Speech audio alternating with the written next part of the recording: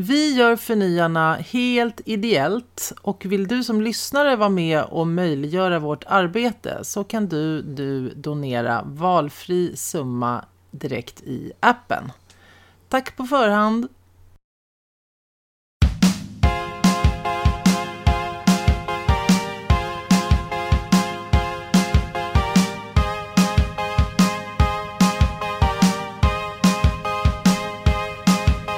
Vad har vi på Maria Antoinette egentligen? Ja, hon var ju Louis XIV, Ludvig den XIVs unga fru som bodde i ett litet hus vid sidan av Versailles.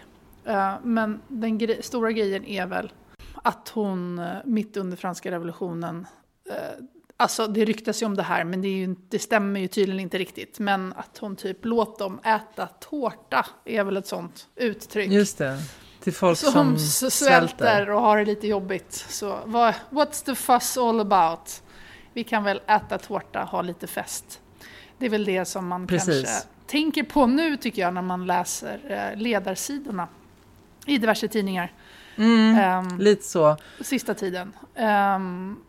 Ja, det är ju sån spännande tid nu och väldigt så sjukt frustrerande. Jag känner mig som de matadorerna i Tjuren Ferdinand som sliter sitt hår samtidigt som jag sekunden efter sitter som Ferdinand och försöker liksom lukta på blommorna som än så länge finns kvar.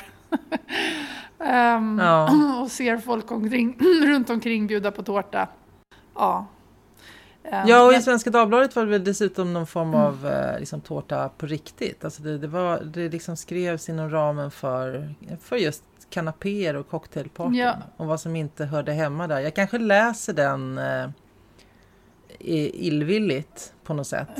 Men visst 17 skriver hon att ångest inte hör hemma på klimatångest hör inte hemma på cocktailmiddagar och avslutar med att någonting medan en kanapé åker ner typ. Och sen så avfärdar hon i princip tanken om fossilreklamförbud var väl det som gällde. Ja, alltså det blir ju ganska ofta nu att den fria marknaden, det här har vi varit inne på, men liksom den fria marknaden ställs mot någon slags planekonomi som då Lena Andersson skrev i samma tidning i SVDs ledare, att hållbarhet är ett annat ord för planekonomi. Att det blir sådana grova hopp åt det ena och åt det andra hållet. Och Maria Ludvigsson i Svenska Dagbladet då här som skrev det här om kanapéer. Hon pratar ju om auktoritet också. Auktoritära drömmar heter ledare. Samhällen. Ja, men exakt. Och det alltså jag kan känna någonstans att det finns liksom sån här allmän brist på fantasi. Alltså det handlar hela tiden i diskussionerna liksom om liksom individens frihet och att man ser allting som har med politiska beslut som inkränker på den friheten som att det är auktoritärt och att människans frihet liksom är det absolut mest överordnade allting. Men det är också intressant för att alltså den som har en sån livsinställning, den gillar ju bara inte att folk talar om för dem vad de ska göra. Men samtidigt så är ju marknadslogiken full av manipulation på olika sätt. Alltså det är ju okej att manipulera genom att så här, lyfta fram saker och undanhålla annat eller liksom inom reklamen eller så hålla på med nudging för att man liksom ska driva människors beteenden åt vissa håll. Alltså det kan man väl kalla manipulation då istället, men det är fortfarande ett sätt att vilja påverka människor att göra saker som de kanske själva inte egentligen hade tänkt att de skulle göra. Verkligen. Av någon anledning. Så att det men precis vad jag tänkte där var att det är en brist också på fantasi därför att man kan inte föreställa sig en annan verklighet på något sätt. En verklighet där som är annorlunda från vad vi har sett tidigare. Alltså vi står inför liksom enorma utmaningar som ingen ens kan föreställa sig vad det kommer att innebära. Och vi måste vara öppna för att hitta nya sätt att leva på. Och att tro att de nya sätten liksom handlar om kommunism och planekonomi. När det handlar om kanske att låta människor få vara med och påverka utvecklingen mer, eller att se till att vi värnar biologisk mångfald, eller att vi slutar ta upp olja, eller vad det nu kan vara för någonting. Att liksom inskränka den typen av saker och göra det, liksom försöka göra det bättre för andra på nya sätt. Det är ju, skulle jag säga, ren brist på fantasi. Verkligen. Ja, att det måste finnas någonting däremellan. Alltså det är väl typ hela donut-ekonomins grej också. Så här. Vi kan hålla på, det finns en mellanväg. Alltså så här, det finns ju folk som forskar på det och hittar på smarta, intressanta lösningar. Så det ena behöver inte begripa det andra. Men sen så finns också något så här intressant, tycker jag, i det där. För att jag kan kämpa mycket med det där. Att det är klart att jag vill ha individuell frihet. Och samtidigt så känner jag ju ofta det här valkravet. Alltså att man så här, ja men allt ifrån kaffe till när man är på restaurang med 50 olika rätter, att man så jag måste välja, alltså så det är otroligt mycket så här beslut som vi står inför varje dag. Och att det är någon blandning mellan det där ju. Alltså så här att vi måste, och sen så känner jag också att jag kan inte vara expert på allting. Så jag måste ju ha någon annan, ja men till exempel som i pandemin, så är det så här, det är klart att jag gärna vill ha någon som säger åt mig vad jag ska göra, för jag vet inte. Jag vet inte vad som är bäst, och det kanske inte är någon annan som vet exakt vad som är bäst heller, som det var under pandemin. Alltså ska man ha mask eller inte och så vidare. Alltså så här, för att vi har inte levt i en pandemi innan, och det är väl samma här. Vi har inte levt i en klimatkris innan.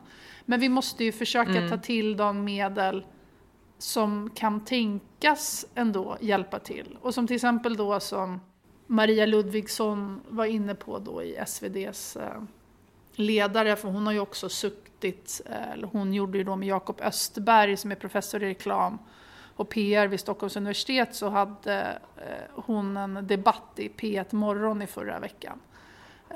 Och det var ju lite samma sak där, att hon var så här, ja, men då pratade de om just den här fossilreklamen, och att ta bort reklam i förhållande då till exempel cigarett och alkohol har man inte sett per se att det har gjort någon ändring i våra vanor. Men det handlar ju igen om en norm, att vi sätter ner foten, att vi visar vägen, att det tillsammans med andra restriktioner, alltså att man får inte röka inne på restaurangen, tillsammans med reklamförbudet, tillsammans med att vi inte ser det lika mycket i tidningar och filmer och så vidare. Det gör att vi förändrar våra vanor. Ja precis. Och jag tycker, frågan är liksom felställd. Så här, varför skulle det vara bra med fossilreklam? Ja. Alltså, det är den frågan hon skulle behöva svara på istället. För vad hon gör också när hon sitter och debatterar mot honom, som då är, jag upprepar, professor liksom, i reklam och kommunikation. Då sätter hon ju sitt behov av frihet och få fatta oinformerade beslut över att lyssna på honom som är expert och som säger att det är det här som vi måste göra, baserat på att han har så mycket kunskap om det för att han har jobbat som professor liksom, i frågan. Men är det inte det hon gör? Jo. Alltså rätten att, och allting handlar ju egentligen också om så här, att kunskapen om klimatet och klimathotet är så ojämnt distribuerad. Så att det finns fortfarande en massa människor som inte har förstått frågan eller tagit sig an frågan eller liksom gjort den till sin. Och då är liksom tanken om frihet är då att de som är oinformerade ska få ha frihet nog att fatta oinformerade beslut baserat på att de ska få göra precis som de vill. Fastän det finns då vetenskap som säger att vi behöver göra på ett annat sätt. Och så blanda in liksom tidsperspektivet i det också. Att vi har fruktansvärt bråttom liksom, för att få till det här. Då är det ju jättekonstigt. Ja, då behöver vi kanske ta till alla medel för att kunna få till förändring på olika sätt. Och testa, och det ena vi har igen så här. Tar man bort det går väl att införa, om folk då skulle liksom dö av att fossilreklamen inte får vinnas. Ja, men då kanske det går att återinföra den igen då. Fast det ju snarare kommer vara tvärtom. Alltså så här, nej, men jag menar bara, men jag tycker igen att det är som du var inne på, liksom, det är ett kvitto lite på det vi läser nu, tycker jag. Okunskapen och förståelse för frågan. Och att jag tycker att det börjar bli pinsamt när man läser i en ledare på Svenska Dagbladet eller Dagens Industri eller det, vilken en stor fråga eller liksom tidning det än är eller media nu, där man inte tar upp själva, liksom är överens, tycker jag, om att 1, det är bråttom, det är en kris, och 3, vi måste göra någonting åt det. Så att det blir en massa sidodiskussioner hela tiden. Och det skrämmer mig lite, tycker jag. Att det perspektivet inte finns med. För hej, jag fattar, jag är inte den, alltså vi brukar prata om ganska mycket att vi gillar så att analysera. Det finns liksom inget riktigt svart eller vitt, och i vissa lägen, precis som så här, måste vi gasa, vissa måste vi bromsa och så vidare. Nej, men det är som att hon i den här debatten i P1 hånar professorn därför att han använder, eller hon fnyser lite för han använder krigsmetaforer liksom när han pratar.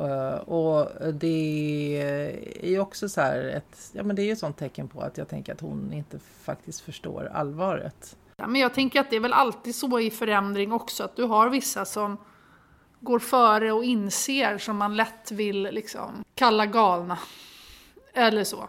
Innan resten av samhället hänger med. Och det är väl så här, igen, det är väl kanske inte lika stort problem om det inte vore så bråttom. Alltså att förändringen just tar tid, så att säga.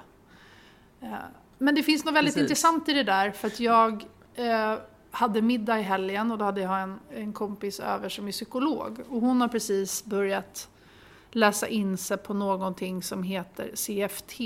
Och det står för compassion-fokuserad terapi. Och då är det då taget ur... Compassion-fokuserad terapi hämtar sina grundprinciper från evolutionär biologi, social psykologi, buddhism, utvecklingspsykologi och neurovetenskap. Och det är liksom en form att erbjuda värme, säkerhet och en lugnande atmosfär.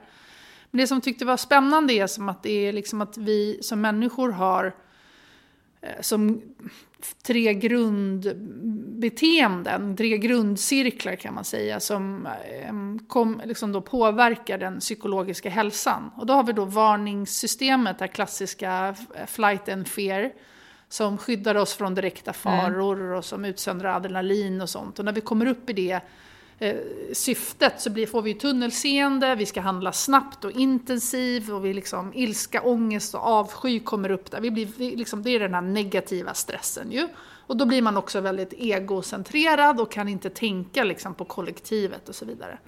Sen har du ju så här motivationssystemet, och det är den här goda stressen som man ofta pratar om. Och det är någon slags, det kallas också för resurssökningssystemet. Det är det som leder oss till handling och beslutsfattning, och där vi gör bra val, och liksom, alltså att vi behöver lite stress för att faktiskt göra saker. Och sen har vi då det lugnande systemet, och det är det systemet som låter oss koppla av och bearbeta tankar och händelser och känslor och sånt. Och där ingår sömn och avkoppling och lek och underhållning. Men det som min vän då pratade om, som man kan titta lite på nu, är att vi alla är kanske i en högre stressnivå som kollektiv. Alltså det blir mer och mer faror. Det pratas om faror hela tiden. Och därför så kommer vi mer och mindre liksom sällan ner på det här lugnande systemet. Jag tänker också på alla så här devices man håller på med och hur mycket man hela tiden tar in. Jag har tänkt på det när vi är sjuka hemma i vår familj, så tar det mycket längre tid att bli friska nu för tiden. Och så har jag tänkt på att det beror nog på att man hela tiden ligger och kollar på något. Så man sover liksom aldrig. Man stänger aldrig riktigt av. Och då tänker jag att, så här, att den här liksom Let them eat cake, eller liksom orkestern på Titanic, det är liksom lite samma sak. Alltså så här att man bara lalala, det händer ingenting, det är ingen fara på allting, låt mig bara göra allting så fint och vackert och romantiskt som jag liksom alltid har gjort på något sätt. Att det blir liksom att det är en naturligt tillstånd. Och jag läste också någon annanstans att just inom så här klimatpsykologi så var det så här att känner du ångest och blir ledsen, då blir du handlingsförmanad. Men om du känner liksom ångest och oro och blir arg då händer det jävligt mycket saker. Så att vi kanske borde sikta efter så här klimatilska och inte så mycket efter liksom klimatångest, sorg. Nej, alltså precis. Så. Vi hade ju en annan artikel här också i helgen från Dagens Industri. Från Lotta Engsell Larsson, där hon hade en tanke om hur att tänka inkludering som företag skulle vara slutet på meritokratin. Och det finns någon sorts parallell här liksom också mellan de här olika artiklarna som vi har läst. Ja, hon säger ju då att om vi ska inkludera var och varannan människa, då kommer vi inte göra någonting på kunskap längre. För att vi ska vara så snälla mot alla, typ så. Nej, och då har hon ju missuppfattat hela grejen och har ju sån extrem övertro på meritokratin. Alltså. Ja, men och är helt oförstående kring all forskning som har gjorts kring just inkludering och det faktum att studier då visar att bolag som jobbar med inkludering är mer framgångsrika. Alltså det är liksom samma argumentation som man kan höra eller som man kan höra ibland om att liksom ge kvinnor mer utrymme i styrelser eller ge kvinnor mer kapital till sina bolag eller så. Att ska vi ge alla liksom bara för att de är kvinnor? Vad med kvaliteten då liksom? Och då har man ju en idé om att en styrelse till exempel då, eller ett företag fungerar bäst. Alla ser likadana ut. Vilket de ju gör idag. Ja, eller att det bara är på grund av att man är duktig som man har kommit någonstans. Alltså att man inte vill se någonstans att det finns en annan. Nej, de har missat helt liksom diskriminering som finns i liksom rekryteringsprocesser eller när man ger stöd eller kapital till företag och så vidare. Då har man ju missat det helt. Och det som jag menar är parallellen då mellan de här två artiklarna, det är ju det är också den här liksom brist på fantasi faktiskt. För att vad hon då i Dagens Industri ju inte ser, det är ju just det här att en helt annan verklighet är i antågande. Och företag som beter sig så som företag alltid har betett sig, de kommer vara tvungna, alltså de kommer inte finnas längre.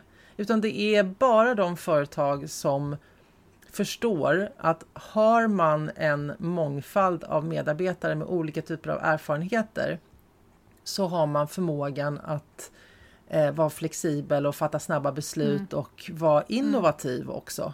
Och där hon hör kanske att det låter flummigt, så hör ju jag bara att det är där innovationen finns.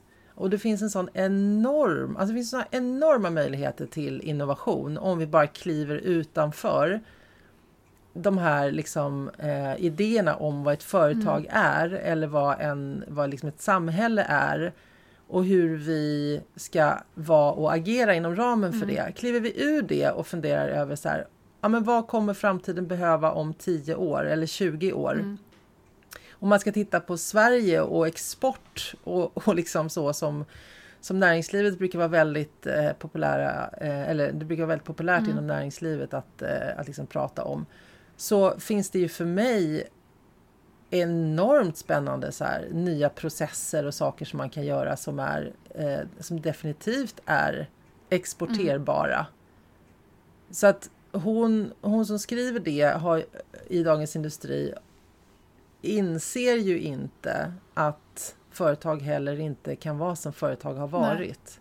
Utan, och vem vet ens vad det är för typer av meriter då som vi behöver just nu. För du vet inte vad det står inför utmaningar liksom om ett tag. Men också ett missförstånd av själva grundproblematiken. Om hur också vi människor fungerar och vem som har fått rätt att göra saker och så vidare och så vidare. Alltså så här, hur når någon till toppen toppen. Alltså så här, ja, för att de har fått en extra hög grund att starta ifrån i många lägen. Eller en stark grund. Ja. Alltså, hela den biten. Ja, men också säkert någonstans är det ju säkert också någon rädsla för att måste dela med sig av någonting som man alltid tycker att man själv har haft. Ja, det känns oerhört men jag menar ju att det behöver inte handla om att det behöver inte handla om att dela med sig. Det är inte så att vi har en kaka och sen så ska jag ha en eller någon annan ha en del av den kakan. Utan jag menar ju att kakan liksom kan, om vi bara gör saker rätt och inkluderar fler perspektiv och hittar på nya perspektiv tillsammans, då kommer kakan liksom växa och då får fler möjlighet att ta del av den.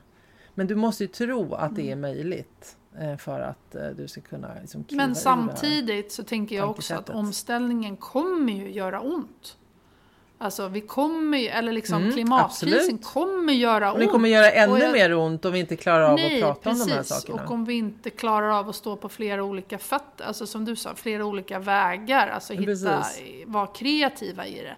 Och ibland som kreativitet mår ju bra av lite snävare ramar oftast. Så på det sättet kan jag också tänka, liksom, om man nu ska gå på den här individuella friheten, att om man bara får till rätta ramar kanske då, det är ju inte helt lätt då, så kan det ju också bli, alltså om ramarna då är mer i de planetära gränserna och så vidare, så har vi ju oerhörda möjligheter att inom de ramarna kunna explodera eller liksom utforska och hitta på bra saker. Verkligen. Det är väl då blir det ju att vi avslutar on a positive note här ändå då. Trots vår frustration här i inledningen, frustrationen av att läsa åsikter som cementerar en gammal syn på vad samhälle och företagande är för någonting. Ja, men precis. Ja, men alltså det finns ju oerhörda möjligheter, men det är väl mer, jag tror att frustrationen hos mig ligger i att igen så slå upp tidning efter tidning och läsa dinosaurier som skriver saker. Ganska otrevliga och oöppna dinosaurier. Alltså så här, som inte har som är som fantasilösa, som du säger, och okreativa. Och att framförallt att det är så bråttom. Alltså hade det inte varit det hade man väl kanske kunnat garvat åt det lite och fortsätt göra vår grej. Ja, precis. Men nu blir man ju skrämmande att det är liksom de här som sitter vid rodret som också, alltså de här tidningarna, de här ledarna läses av politiker och företagare som har en enorm påverkan. Och det skrämmer mig. Men som sagt, positivt. Det finns jättemycket bra grejer att göra. Vi kan göra grejer. Verkligen. Låt oss. All right, Anna. Tack för idag. Tack för idag, Isabel. Ha det fint idag. Hej. Hold on to me. Don't let me go. Who cares what they see? Who cares what they know? Your first name is free. Last name is dumb. But you still believe in where we're from. Man's right.